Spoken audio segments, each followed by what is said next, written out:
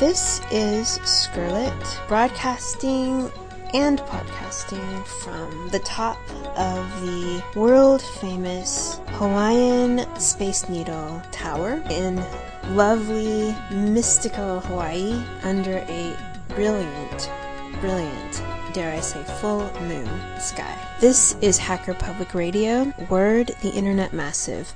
I'm Scarlett, co-host of the podcast Fedora Reloaded, and so obviously I run a lot of Fedora myself. I actually have two computers, one that boots only exclusively into Fedora, but for classes and for a lot of my work as a web and graphics designer, I use Mac OS X. For a while, I just used two computers, one booting into Fedora 10 and one booting into Mac OS X, but lately I've been wanting to have both operating systems on the same machine without having to lug around two laptops. That got old, so the answer was to dual boot Mac OS X and Fedora on the same laptop. And how does she do this? Well, in any brand of computer but Apple, you install Grub, and when you start the computer, you'd get a menu that lets you boot into Windows or Linux. Intel Apple computers use EFI and has a shell that you can use to interact with it. There are about 3 different groups doing different things with EFI.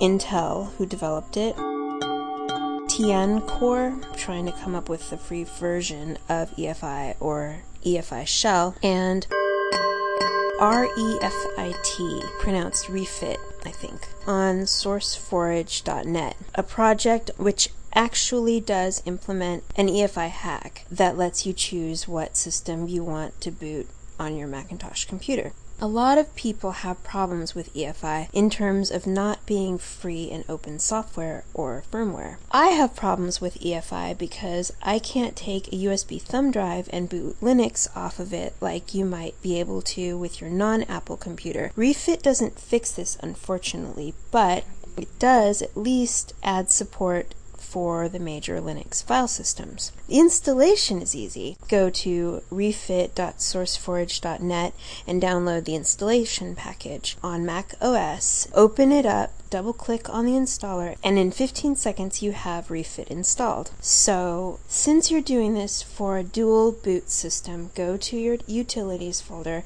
and open up Boot Camp, and partition the drive in 2 partitions, the first for Mac OS X and the second for what it thinks will be Windows.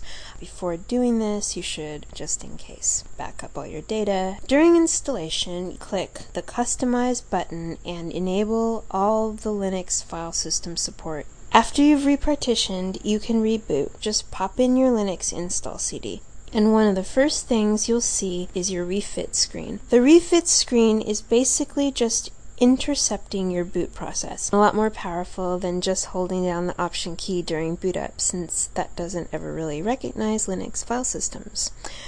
Install Linux as you normally would. Now, when refit comes up, you'll have an Apple logo and a Penguin logo. Use the arrow keys to switch from one to the other. Hit return, and you boot into your OS of choice. If you don't choose anything for 20 seconds or so, it defaults to the first partition, which in most cases is OS X. That's it. Refit. Have a good time. Remember to back up, and thanks for listening to Hacker Public Radio. Thank you for listening to Hacker Public Radio. HPR is sponsored by Caro.net, so head on over to caro.net for all your hosting needs.